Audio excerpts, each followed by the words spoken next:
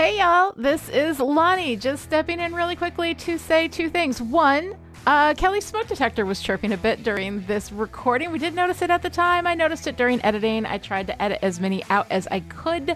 I hope it doesn't bother you too much, but if you do notice it, I want to let you know that Kelly has changed the battery. She is perfectly safe and everything is fine. And maybe everybody check the batteries in your smoke detector so we can turn this into like a PSA of sorts. You know, why not? Do a little public good. All right, enjoy the show. Hi, this is Welcome to the End Times from Chipperish Media. I'm a Southern Fried Scholar and human-possessing angel in a nice dress, Dr. Kelly Jones. And I'm story expert and grief-stricken demon, Lonnie Diane Rich. And we're here today to talk about the Doomsday Option, Good Omens Season 1, Episode 5. This episode was written by Neil Gaiman and directed by Douglas MacKinnon. Agnes would have definitely told me if someone was going to shoot you, so let's stop Armageddon.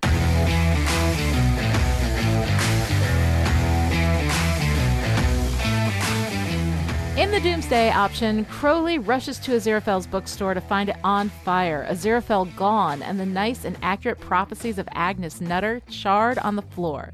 He screams at the universe, grabs the book, and hot-foots it out of there. Literally.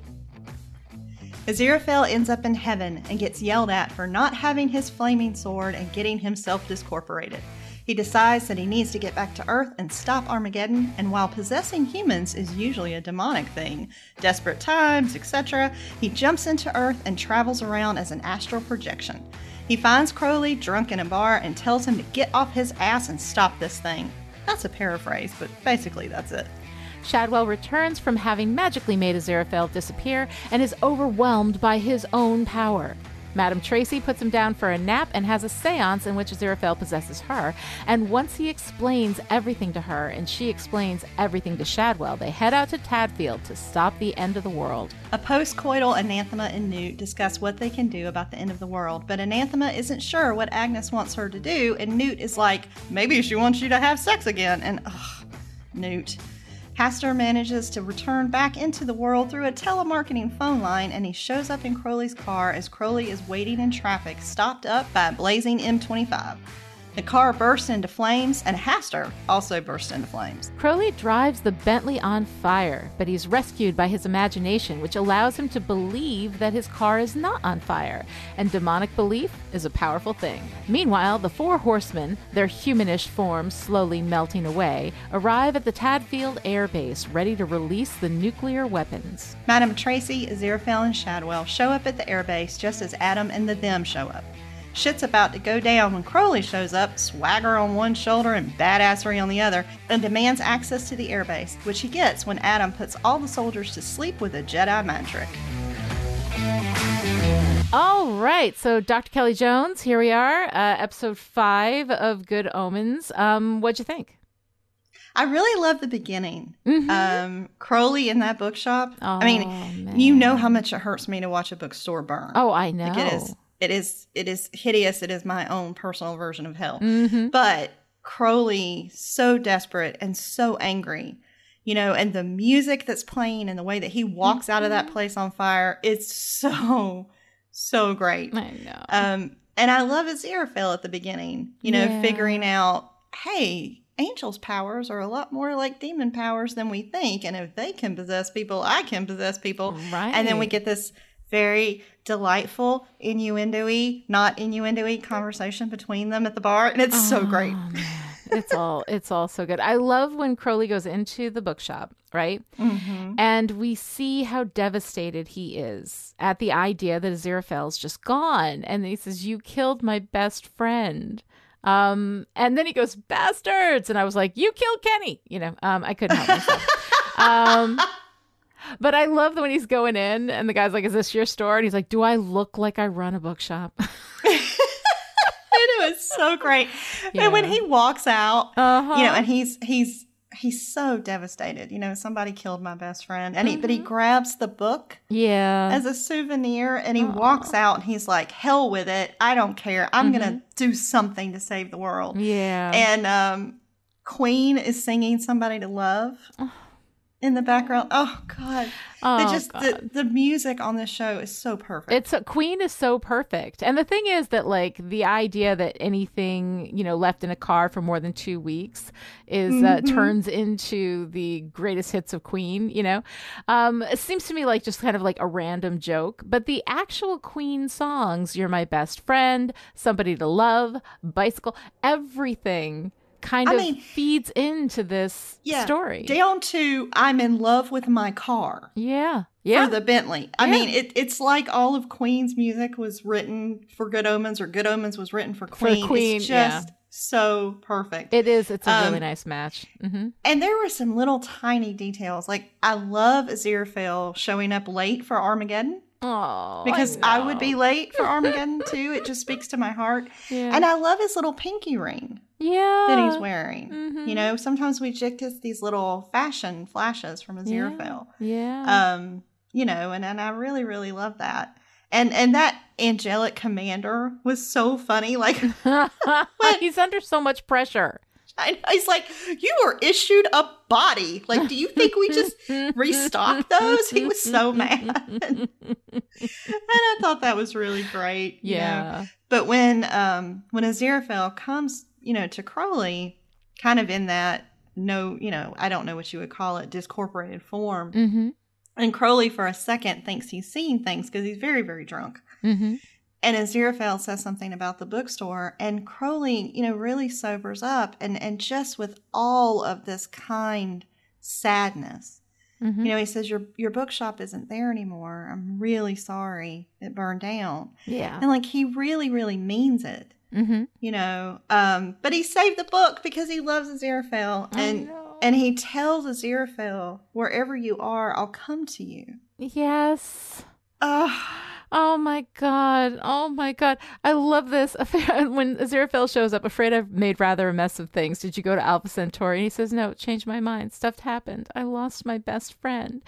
It is so heartbreaking and so sweet. And then, of course, we have this moment where they're talking like, Aziraphale has no body. He has no and then Aziraphale says, pity I can't inhabit yours, angel, demon, probably explode. Yeah, and I was like, yeah, you would, honey. Yeah, you would, baby. Yeah, you would. But you'd get over it. Wait 20 minutes. It'll be fine. It's just a whole different kind of fire, sugar. It is a whole different kind of fire. Right.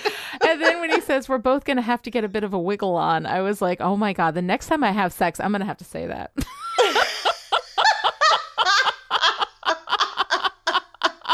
It was just so adorable. And there's so much sexual tension with these two. And it's so wonderful. And God, I just love it. It's so delightful. It is. It's so great. And I just love how earnest Crowley is. Yeah. Wherever you are, I'll come to you. And I'm like, yeah, he would. He would show up in that Bentley. Yeah. Wherever Aziraphale was. And I just love it. But the look on Crowley's face when Aziraphale says we got to get a wiggle on, he's like, what? Wait, this conversation has shifted. Hold on a minute. I didn't know we were going there. Yeah, it's one of those circumstances in which when there's that kind of tension and somebody says something, you're like, what does that mean? Does that mean what I think it means? Wait, did you say that the way I heard it? Because I heard naked. Like, that's what I heard. Oh my God, it's so sweet, and I love the two of them together is the most delightful thing in the world. It's so great. It's so great. Yeah. But it makes me sad that we go from great sexual tension to terrible sexual tension with Anathema and Newt. And like, Newt saying, that was my first time. Well, yeah, because when you were under the bed during the tornado, you said you never even kissed a girl before. Right. So, yeah, I think you'd already explained that. And Anathema's like, I never would have known. And I'm like, oh, come on. Well, no, you see the look on her face. She's saying that to be nice. Because she has the look on her face is like, that was not good. The Anathema and Newt stuff is incredibly frustrating because it's so frustrating. Yeah, because he's not competent. He's not, like with her on all of this. He doesn't understand what's going on. They had sex and it clearly was not great for a number of reasons. It just clearly could not have been great. And the fact that she said, well, I couldn't tell or whatever, with that look on her face, like, yeah, I mean, yeah. he Well, would and bring it her bothered home. me. Yeah. No, it bothered me for a couple of reasons. One, because she's, pandering to ego or being Yeah. nice, but it bothered me more than that because no one's sexual debut should be used as the butt of a joke. Right.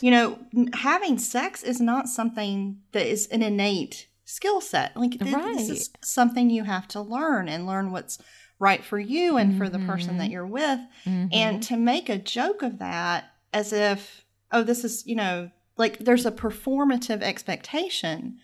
Right. And when you're with someone and you know that it's their first time doing anything in that way, then the roles there are different. Like this should be a supportive co-creation kind of experience.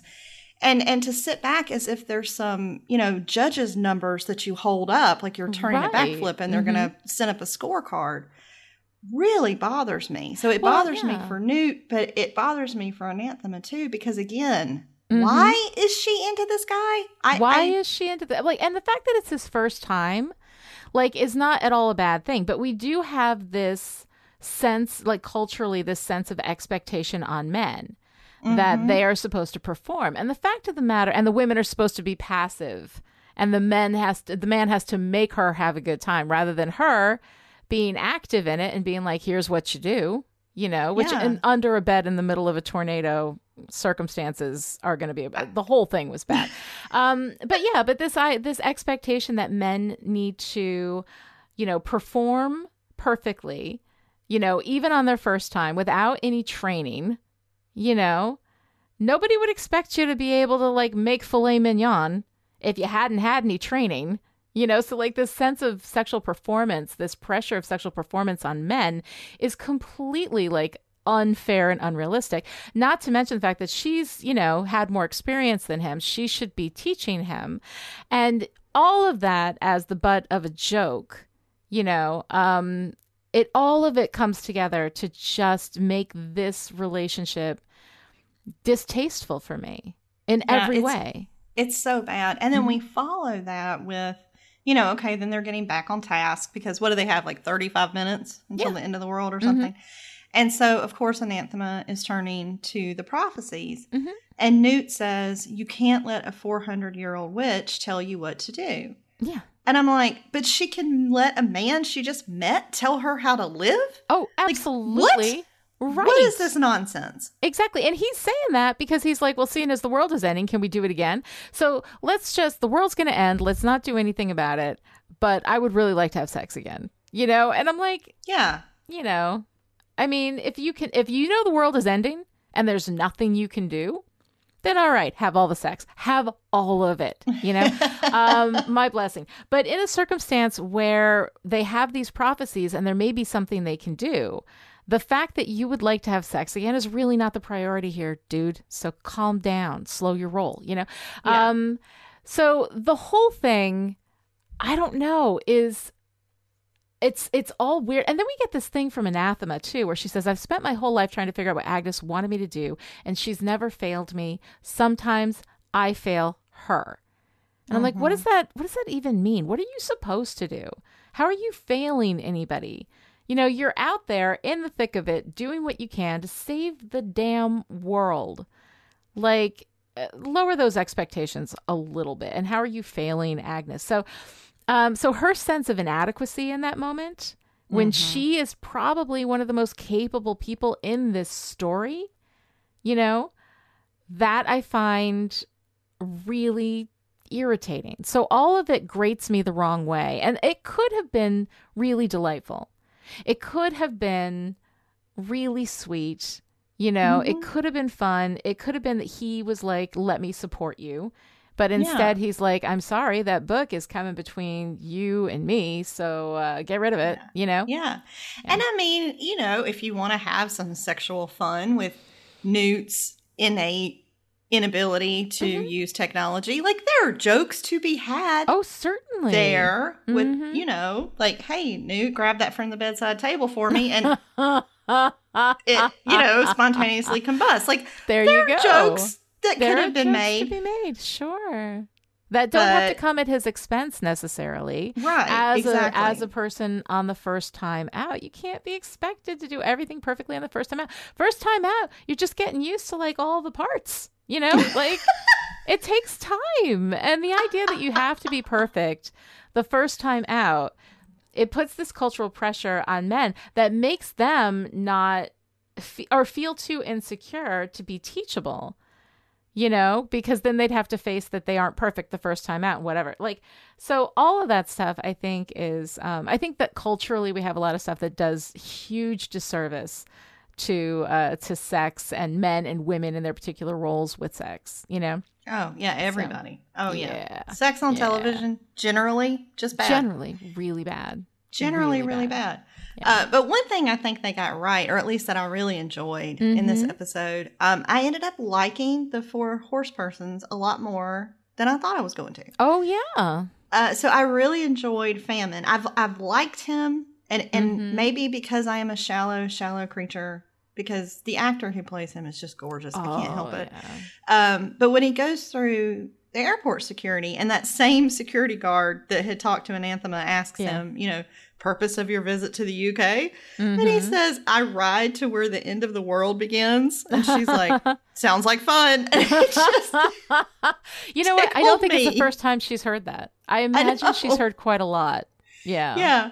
But Mhm. what really surprised me was that there seemed to be genuine camaraderie and respect among the Yes. four horse persons. Yes. You know, they're warm and collegial with Mhm. each other.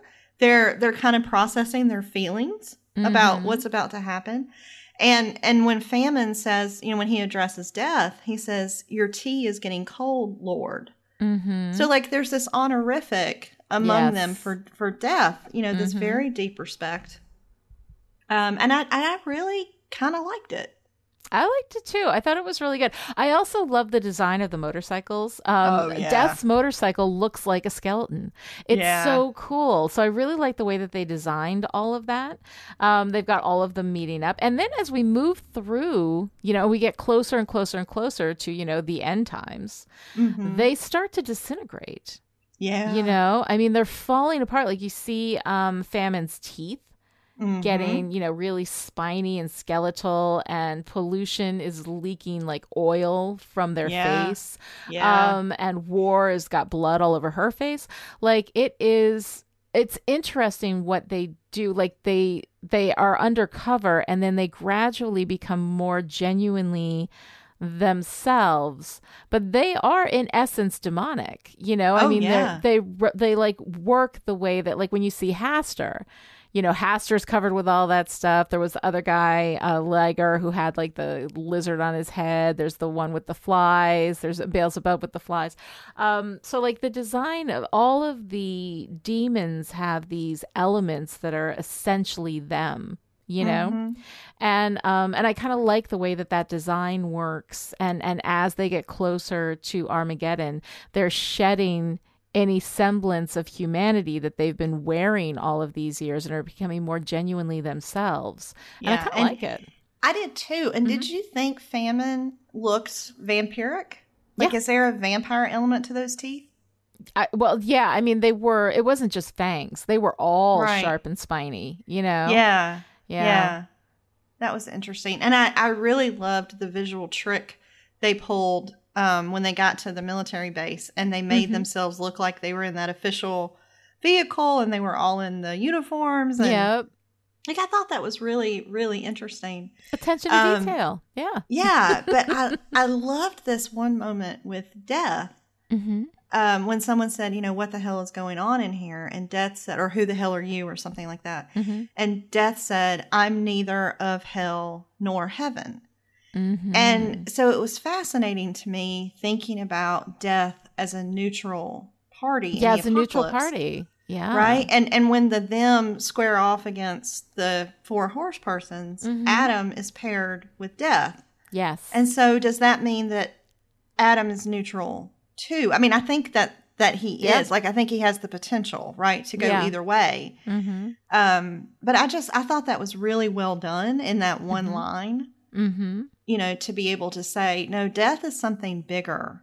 Death And is something older. different. Yeah. different. Yeah, like he is something else entirely. And he is not on either side. He is the only, aside from Adam, he is the only thing that's really not aligned. You know? Yeah. And there are three demons. The other, three horsemen are demonic. They're not angelic. None of them are angelic, So it's kind of interesting to see Death be set apart. He's part of the four horsemen, and yet set apart, and yet something else, something different, something other. And I think that opens up a really interesting philosophical space within this story. So, it does. And the relationship between death and time, right? Because his last line is time is over. Yeah. Right. And so like when I was thinking about the tokens, Death is the only horse person who doesn't get a token. He just gets the message. Yeah. But, like a sand timer, you know what I mean? Like one of those hourglass timers.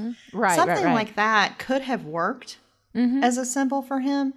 But is he, part of time? Is time part of death? I don't know. Well, the sand timer for the rest of Pratchett's work, in which Death is a character, right? That's his symbol. Right. That's his big thing. Yeah. It's just really, really, really interesting. And in that ride to the end, we get some more fantastic Crowley.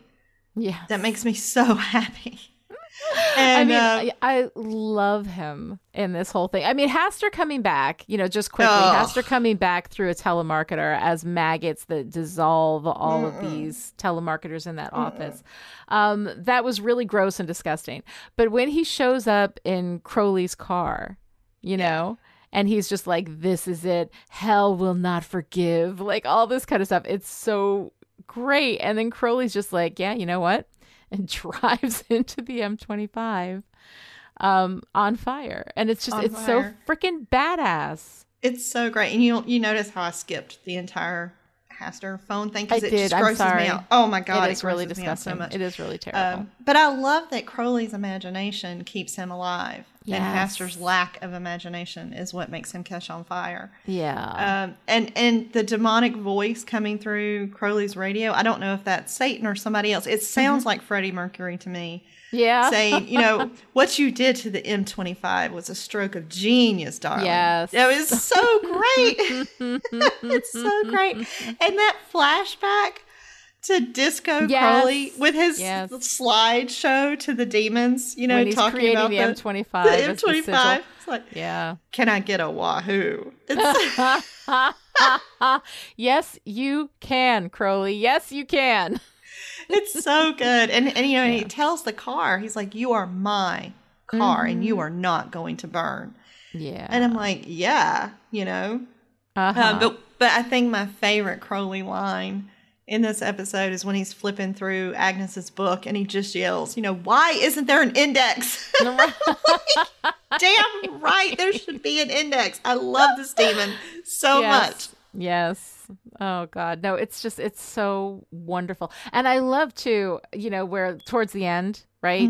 When he goes into Lower Tadfield, Bentley blazing, right? We have that moment with the actor is Bill Patterson. The character here is R.P. Tyler, but in my heart, he's Ned Gowan from Outlander. He comes up to Ned Gowan and just wants directions. And they're like, what he wanted to say was, your car is on fire, and then just gives him directions. Crowley shows up at the airbase, gets out of a flaming vehicle and says, you wouldn't get that sort of performance from a modern car. I love the love story between Crowley and the Bentley. It's very nice. It's so great. And every time I hear Queen play We Will Rock You, I will always think about Crowley driving that burning car. It's so fantastic. It's so, so fantastic. And a little not so fantastic side is the whole Madame Tracy Shadwell. Oh, dear God. Stuff. All of it is so irritating. It's so bad. And the whole seance thing was just silly. Too long and over the top. Yeah, it was just too much. But the one little quick shot of her hot pink flogger mixed in with all her stuffed animals on her bed was kind of adorable. That was funny. It is kind of adorable. It is, and yeah, some of it's cute. There are elements of it that are cute. What I hate is how shitty and disrespectful Shadwell is to her, and how she just takes care of him. Yeah. You know, she doesn't need him to, like, you know, respect her or appreciate her or say thank you for taking care of me when I was freaked out because I believe I have a power that I don't have, you know? Yeah. Like all of this stuff, there's such potential for it to be really cute and fun. And it ends up just being, this guy has not earned anything that he has. The thing that he, like, has this finger that he thinks is all powerful, that is such a really accurate metaphor for everything with Shadwell, in that he thinks he has a competence. He thinks he has abilities. He thinks he has power that he does not actually have. And all he does is abuse this woman and disrespect her. And she's just like, no, I love you anyway. You know? Like, oh, let me make you dinner. Oh, let me make you dinner. Oh, let me make you. And I mean, there's an element of when people know each other really well, you know, somebody can be an asshole and the other person is like, I have a very, very good friend, like a very good friend, like, but 30 years we've been friends, right? And he is deep down inside like a really sweet dude. You know, like, he has this incredibly full heart and he feels things completely. And because of that, he's an asshole to everyone. Like, not to everyone. He's very nice to people he doesn't know. But if you become close friends with him, it is insult after insult after insult. And I understand it's because he's, like, emotionally stunted in some ways. But because I have love for him, because I know that, like, and I have had situations where if I need him, he's there. Like, he has always been, you know? And if there's anything I need, like, so he's one of those people that, like, says terrible things, but in the shit, like, he's there, you know? So if you have a situation like that, where this guy is saying stuff, but he's behaving something else, and he's behaving in a way that does things for her, or like, then I could see building that. I could see that kind of relationship with people who've known each other a long time, and she knows that he loves her, you know? And doesn't need for him to actually say it because he behaves it, right? You know, fine.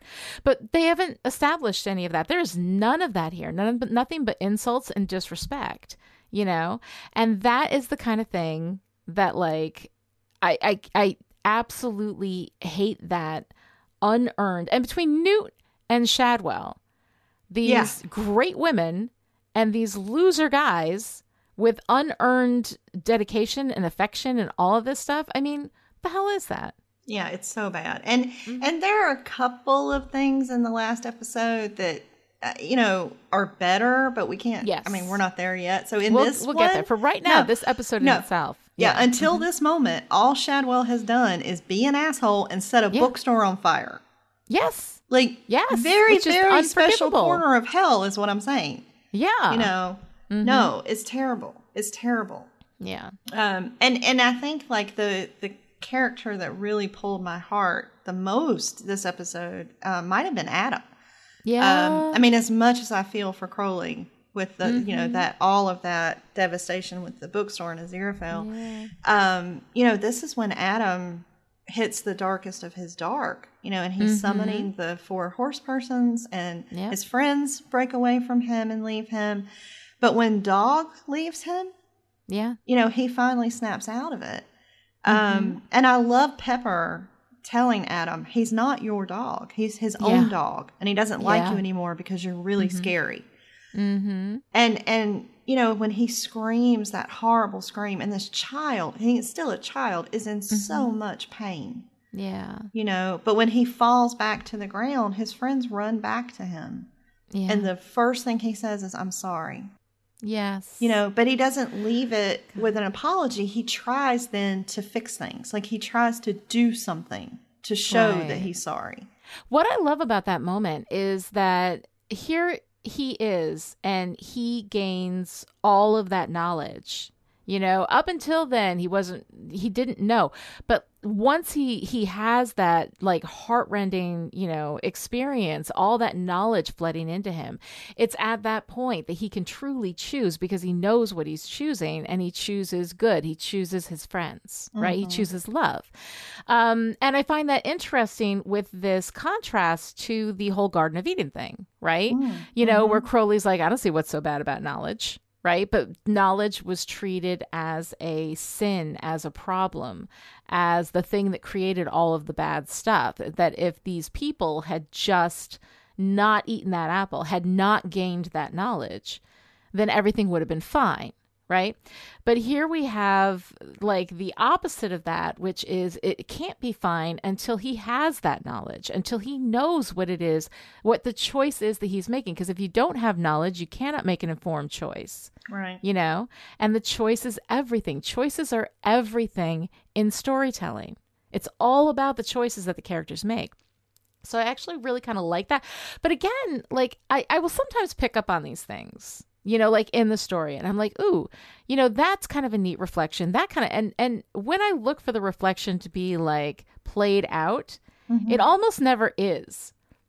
It just sits there and they don't really do anything with it. And I'm like, you have this one, like there's this great moment when Crowley walks out of the bookshop, right? Everything's on flame and he leaves his sunglasses, right? He drops the sunglasses. And so I'm like, all right, so the sunglasses have been a way of him covering up, right? Of him hiding behind something. And now he's no longer hiding. How cool is that? That's an interesting thing. I love that he's pulling out another pair of sunglasses. Yeah. And I'm like, okay. Like you had it. You had a thing there. It was cool. And you don't have a never-ending supply of sunglasses in your car? No, but the point is. I'm just kidding. Yeah, you're right. Because it would have been like if he had left them off, right? This transformation for him. Yeah, and he would have been owning his love for Aziraphale. Right. And we end up taking the glasses off anyway because they burn up in the Bentley, So like the fact that he reaches into the glove compartment and puts the glasses back on after having taken them off, and also after having taken them off at the loss of Aziraphale, that he was holding on to those pretenses that had to do with Aziraphale or protecting Aziraphale. And now that Aziraphale's not there, he doesn't care anymore. He doesn't care about anything but Aziraphale. So now that doesn't matter, he doesn't need the sunglasses anymore. He's not going to hide who he is because it doesn't matter. Like without Aziraphale, it's meaningless, right? So I love all of that, and then he's in the car and he's demon-eyed and then he grabs a pair of sunglasses and I'm like, why? You had it in your hand. You had the cool thing in your hand. Here you have the bad knowledge is a bad thing at the beginning. The whole thing that started this whole mess was, eating from the tree of knowledge. And of course, what Crowley did by tempting Adam and Eve. And also not to mention that it's Adam and Eve in the Garden of Eden with knowledge. And then here we have Adam with knowledge. If you have two characters in the same, world that have the same name, they should reflect on each other, and we don't, because Adam in the original with the Garden of Eden, he's not even the one who picked up the apple. That was Eve. And of course, Eve gets blamed for everything because woman. So we have all of that. And Adam is probably the least significant character in that early part, like as far as he's just kind of riding along. He ate the apple with Eve, then he goes off with Eve, there's nothing really there. But here we have Adam, this Antichrist who is, like completely powerful and going to change the world and all, like hugely, hugely significant to this narrative. So we have two Adams, both with a relationship to knowledge, and it's just sitting there. It's sitting there. It's a great steak sitting on the counter. Nobody cooks it. They wait 2 weeks and just throw it away. What is that? It's a beautiful ripe apple that nobody bites. Yes. What is that about? I don't even know. It's right there, people. You had it it was in your hands. It was in your hands. And you're just like, I'm not going to do anything with this. Why? I don't understand. So yeah, those choices kind of make me a little bit insane because it's so close. And you could have this wonderful reflection. You could have something that says something about something. You can have something about Crowley's sense of identity and who he is and why he hides, and why he doesn't have to hide anymore. All of that stuff is really, really cool. And we're just like, nah, we're not going to do anything with that. Like, you make a point of Crowley taking his glasses and dropping them on the floor. I shouldn't litter. I'm a demon. Well, I should. And what? What? You make the point. You put the lampshade on the glasses as like, hey, this is important, except that it's not important. But hey, look at this. What the fuck are you? Adam and Adam. You could have named that little Antichrist kid anything. What did you name him? Adam. What did you give him? Knowledge. What does that mean? Nothing. I don't even with this. So anyway, that's where I am with that. No, I love it. And meanwhile, I'm just over here like, but I feel badly for this child. Like, no, yeah, you're the one with all the empathy. And I'm like, the narrative lines here are not correct. You do not have a taut narrative line. I wanted to see more connection and reflection between Adam and Death. Mm-hmm. Yes. Like that whole neutrality of existence, and their role in this and the choices that they make. And what they are, that they are outside, that they are other. Exactly. That's cool. Exactly. You know what they did with that, though? Nothing. Beautiful steak, beautiful apple. Don't need to do anything with it. Just let it sit there. Not fulfilling its goddamn purpose. Jesus Christ, Gaiman. Gaiman, if you're listening to this... Like, I'm gonna lecture Neil Gaiman, right? Yeah. Like, he's gonna want to listen to me. Anyway. I would just fangirl and be like, okay, so tell me about Queen. No, I would not. I would be like, Gaiman, what is this bullshit? Fix it in season 2. I have no doubt. Fix it in season 2, Gaiman. Just listen to this. Fix it in season 2. Don't hand me this bullshit. I will not accept. Okay, so here's a question. Yes. After I just yelled at Neil Gaiman. This is completely unrelated. Just on the slight chance that Gaiman is actually listening to this. Oh, he's not we love you, man, a lot. Do.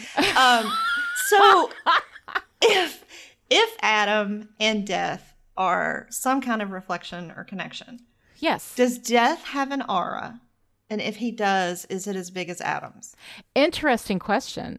We could have done something with that. Right. We didn't. But we could have. Anathema's right there. She reads auras. If the auras are significant. Wouldn't it have been cool if their auras were almost identical? Or if something happened to their auras when they're in the same place. Oh. Right? What does that mean? Oh, like an eclipse. What does that mean? Oh, my God. Yeah. Yeah. Oh, there's so much they could have done with that. Yeah. But what did they do? Left it on the... Gaiman, I'm telling you, you're better than this, man. Gaiman, I do not accept this from you. I do not accept this from the guy who wrote The Doctor's Wife. I do not accept it. Better than that, man. Get your shit together. Okay. You are hilarious. Yeah, and total side note, because I love The Doctor's Wife, but my favorite Gaiman, well, I mean, he wrote 2 episodes, but he wrote Nightmare in Silver with Matt Smith as the Doctor.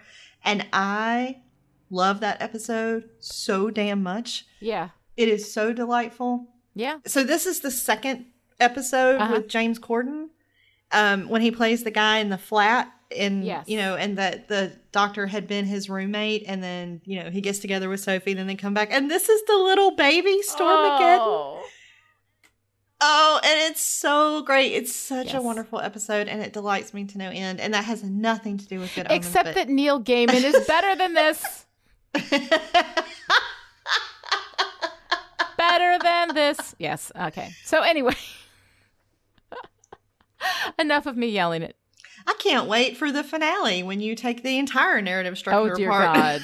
Dear God, that is going to be very seriously ranty. We'll do a podcast one day with like this incredibly problematic qualitative research study, and I will just like come unglued, and I will like lose my shit and like take apart the methodology and like tear apart the theoretical framework, and I'll be so on fire with anger, and you'll just be like, Yeah, but it made me feel things. No, I'll be 100% behind you. I will be with you. I will be offended on your behalf. Yes.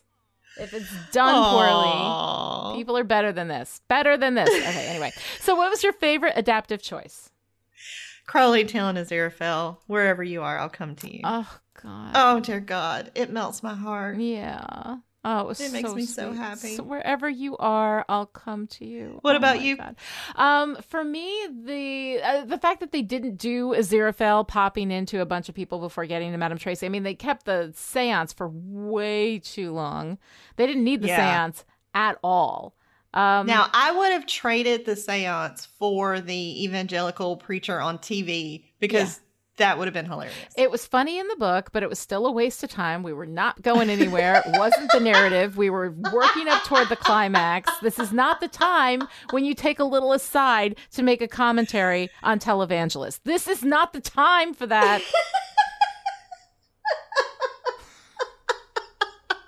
Good fucking God. So... You are my favorite story person in the whole world. Well, thank you. I appreciate that. So the fact that they didn't waste our time with all of that nonsense, I felt that was a pretty good adaptive choice there. What's your favorite part? Oh, Crowley in the Burning Bentley with the Queen soundtrack. That's real good. Hands down. Yeah. It's real good. I got to say, for me, it's Crowley in the Burning Bookstore. When he's so heartbroken and so furious. You bastards! You killed Kenny! You know? But it's so he's so heartbroken that somebody killed my best friend and they took Aziraphale from him. And the only thing that matters, he loves the world, but he loves Aziraphale more. And it is so wonderful and so touching. And I just love it. It's so sweet. I would run into a burning bookstore for you. I would run into a burning bookstore for you too, honey. And I would carry out as many books as I could. Pissed if somebody killed you. Just saying. Yeah, right? I would be very angry. I would be very upset. Best friends. Best friends.